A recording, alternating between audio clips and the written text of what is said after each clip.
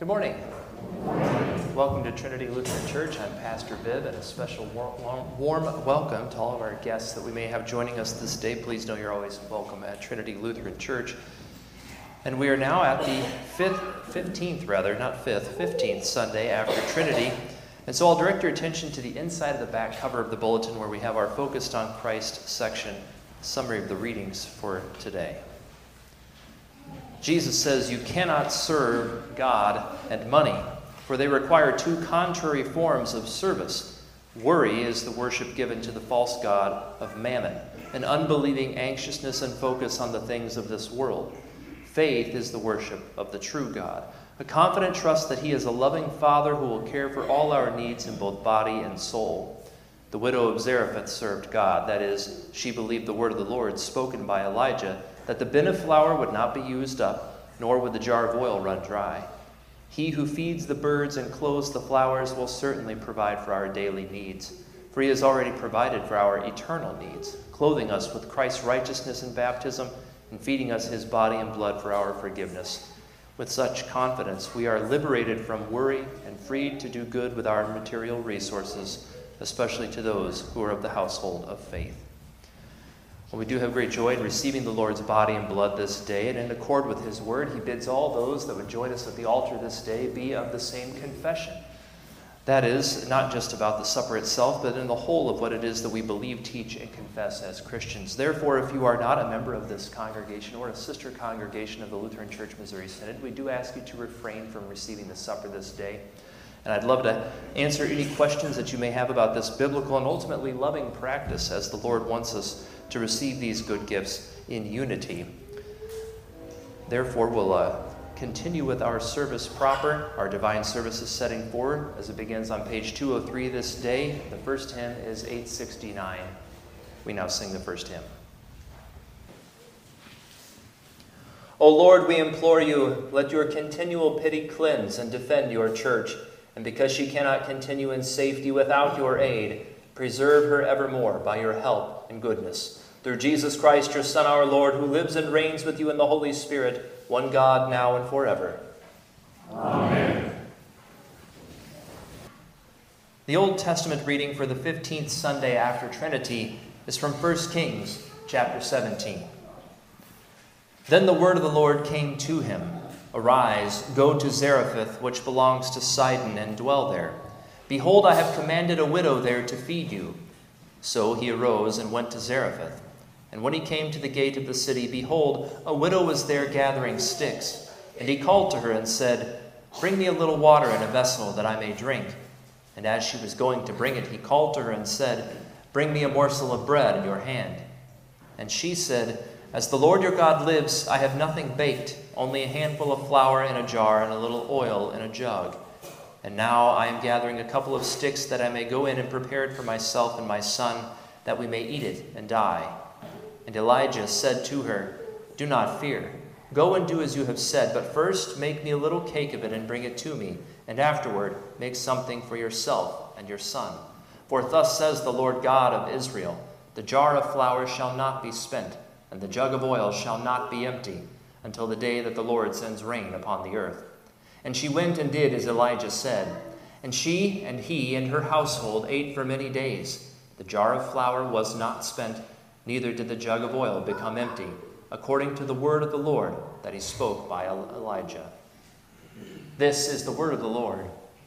Thanks be to God. The epistle is from Galatians chapters 5 and 6. If we live by the Spirit, let us also walk by the Spirit.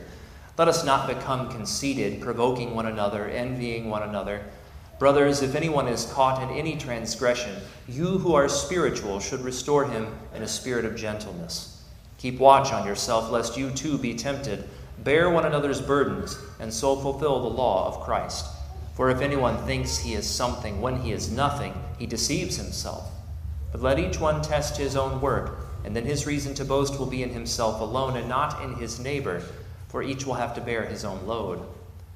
One who is taught the word must share all good things with the one who teaches. Do not be deceived. God is not mocked, for whatever one sows, that will he also reap. For the one who sows to his own flesh will from the flesh reap corruption, but the one who sows to the Spirit will from the Spirit reap eternal life. And let us not grow weary of doing good, for in due season we will reap if we do not give up. So then, as we have opportunity, let us do good to everyone, and especially to those who are of the household of faith. This is the word of the Lord. Thanks be to God. The Holy Gospel according to St. Matthew, the 6th chapter. Glory to you, O Lord. Jesus said, "No one can serve two masters, for either he will hate the one and love the other, or he will be devoted to the one and selflessly despise the other. You cannot serve God and money. Therefore I tell you, do not be anxious about your life, what you will eat or what you will drink, nor about your body, what you will put on. Is not life more than food, and the body more than clothing? Look at the birds of the air. They neither sow nor reap nor gather into barns, and yet your heavenly Father feeds them. Are you not of more value than they? And which of you, by being anxious, can add a single hour to his span of life? And why are you anxious about clothing? Consider the lilies of the field, how they grow. They neither toil nor spin, yet I tell you, even Solomon in all his glory was not arrayed like one of these.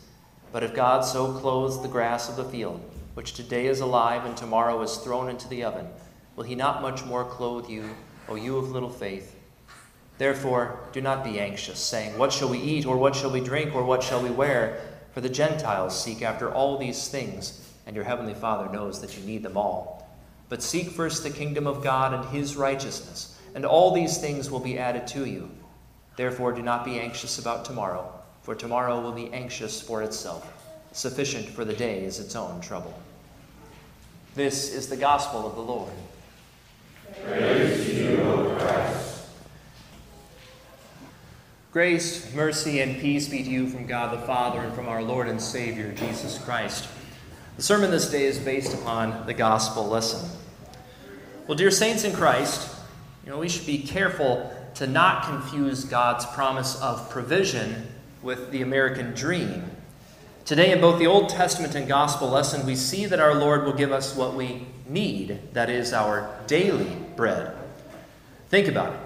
In telling us to pray for our daily bread, our Lord binds himself to his promise. In other words, Jesus would not teach us to pray for daily bread if he wasn't committed to giving it. However, it should also be said that God has not promised us a life of luxury in this world. In the gospel, Jesus tells us to be on guard against lusting after money and possessions. Literally, it's mammon. Now, just to refresh your memory a bit, mammon is a Hebrew word that personifies money and possessions as a false god. In warning us about devotion to money, Jesus is warning us against idolatry. Now, the language he uses here is stark, so I'll reread Matthew 6:24 and give some additional depth, some additional definition to some of the words in order to help you see what Jesus is getting at here. He says, no one has the power, the ability to serve two lords as a devoted slave. For either he will hate and despise the one and selflessly love the other, or he will be utterly devoted to the one and scornfully hate and despise the other. You have no power, no ability to serve God and mammon. Now this verse, it sets up everything that follows after it, which is why Jesus goes on to say, therefore I tell you, do not be anxious. You see, we often assume that the Lord is addressing people of little or no means when he says these words, as though every single person listening to him was a pauper, a beggar, someone who is in that lowest of income statuses. But a careful reading of the text, it reveals to us that Jesus is preaching and teaching against lusting after more than you need. He cautions us against coveting. Why? Well, because God has already promised to give us what we need, and if God has promised it, it is as good as done. Therefore, do not be anxious. And that word anxious literally means over-anxious, to go to pieces over something. He says, do not be anxious over all of the extras, the gravy, the toys, the fancy luxuries of life. You see, first he says you cannot serve God and mammon. Then he says, therefore, don't be anxious about what you should eat or what you should drink or what you should wear. Is not life more than food and body more than clothing? You see, in our soundbite-obsessed world, it is important that we not lose the context of Jesus' words here. We tend to hear everything as one-sentence thoughts, like headlines in a newspaper, like bumper stickers on a car, or slogans used to sell products. There's danger in reading the Bible that way. We lose the context. Jesus is warning us against the idolatry that occurs in our hearts, in our minds, and in our lives when we are overly anxious and concerned about material stuff, about things instead of God. Now, to make this point, Jesus, he gives us a wonderful illustration today. He says, look at the birds of the air. They neither sow nor reap or gather into barns, and yet your heavenly Father feeds them. Are you not of more value than they? Now, harvest is fully underway, so I'll ask you, when was the last time that you saw the birds gathering up their harvest? Have you seen any bird-sized combines out in the fields anywhere? Has there been a traffic jam because of robin-sized grain trucks clogging up the roads? It's fun and perhaps a little silly to imagine such things, but that's the point. The Lord God values his creation very much. It is important to him, but birds are not human beings. Jesus did not come in the flesh, fulfill the law, suffer blasphemous slander, and an intensely gruesome death in order to redeem the birds. He did that for you. He did that for all humanity, those who are created in God's image. Therefore, Jesus' question, are you not of more value than they, is not just rhetorical. It hits us in our hearts and in our minds.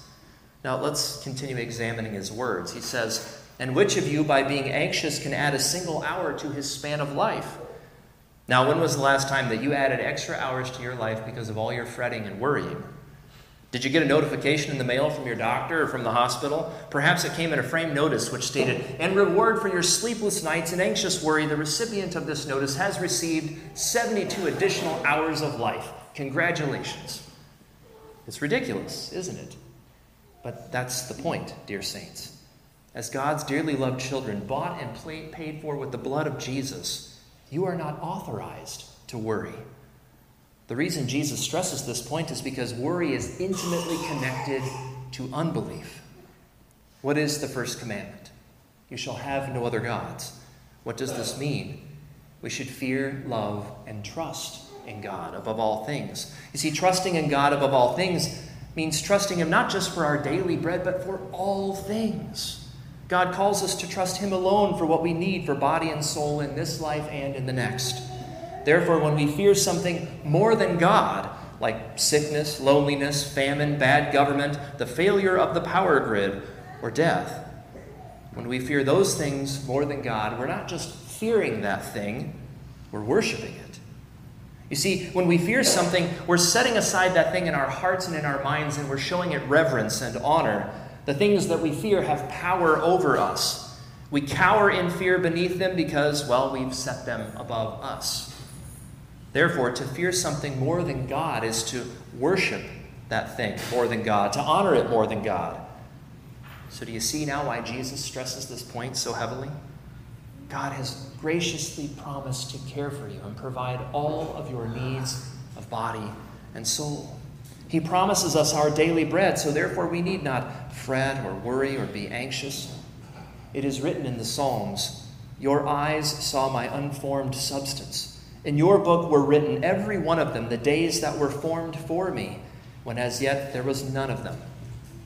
The Lord gives us life, and he takes it away. All the days of your life are in God's hands. The same hands that knit you together in your mother's womb are the same hands that were pierced for your transgressions on Good Friday, raised in glory on Easter, and now feed you the very bread of life, Christ's very own body and blood, in and under bread and wine, for the forgiveness of your sins and strengthening of your faith. God be praised. Well, let's look at Jesus' final point, shall we? He says, and why are you anxious about clothing? Consider the lilies of the field, how they grow. They neither toil nor spin, yet I tell you, even Solomon in all his glory was not arrayed like one of these. But if God so clothes the grass of the field, which today is alive and tomorrow is thrown into the oven, will he not much more clothe you, O you of little faith?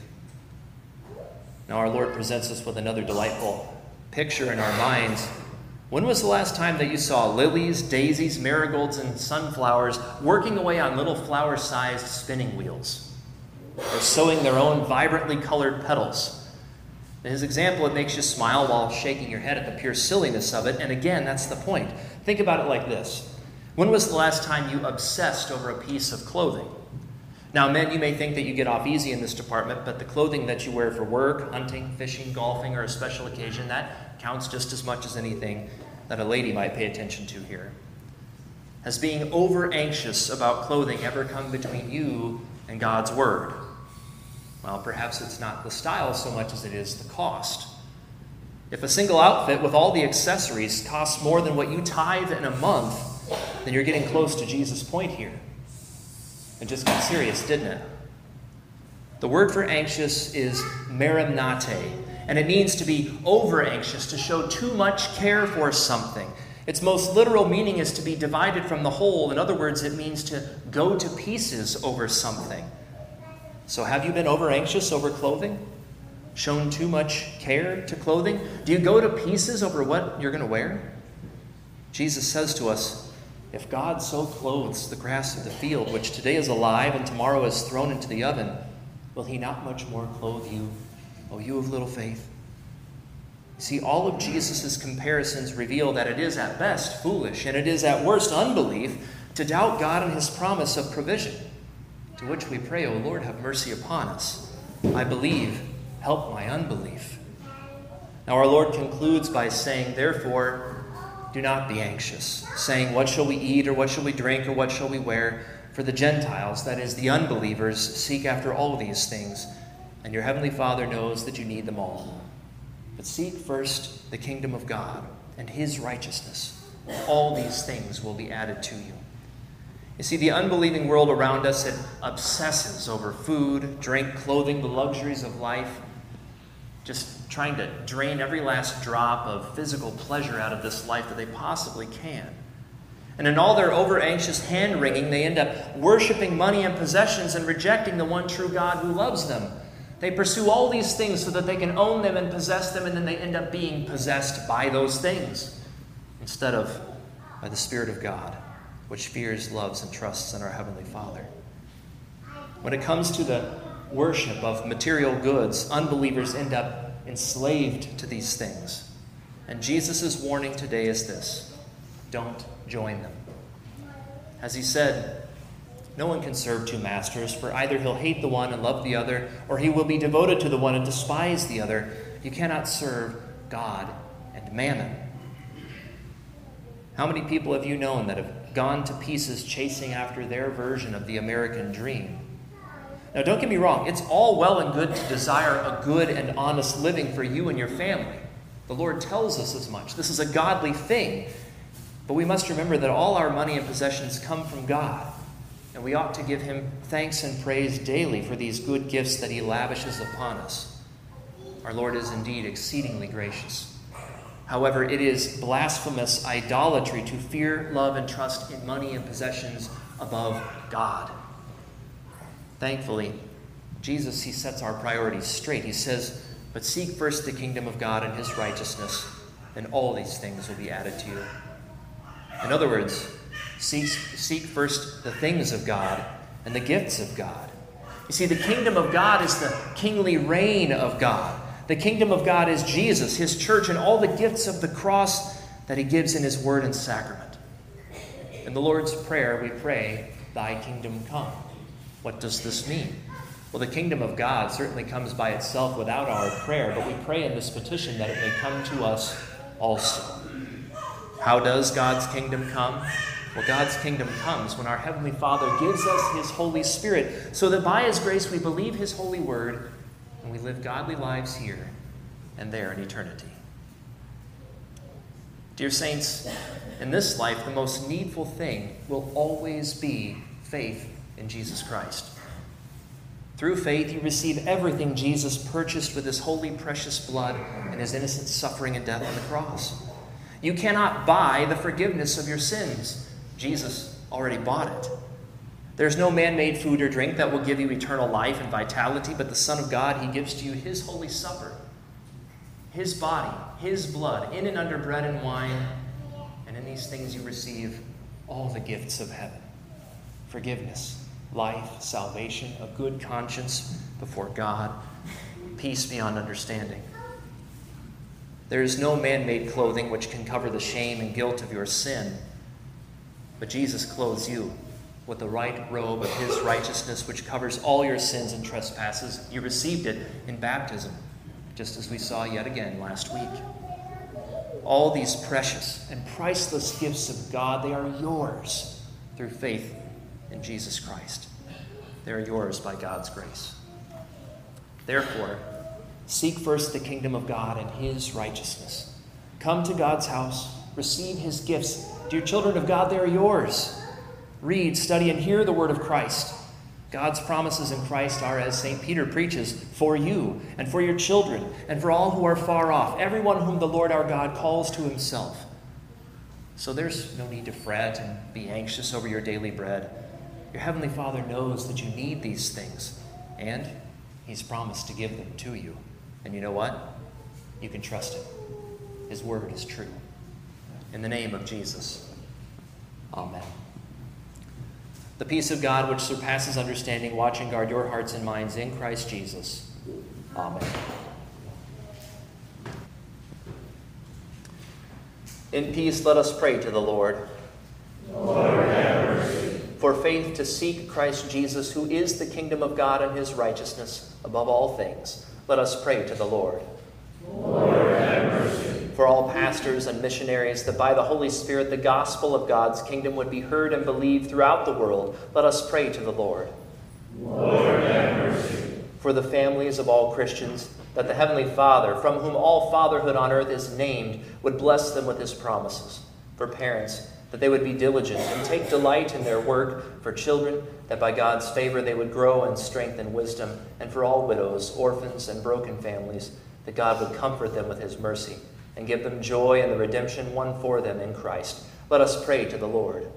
Lord, have mercy. For our nation, that it would walk in the Lord's ways. For our leaders, that they would have the fortitude to govern in his wisdom and justice with penitent hearts.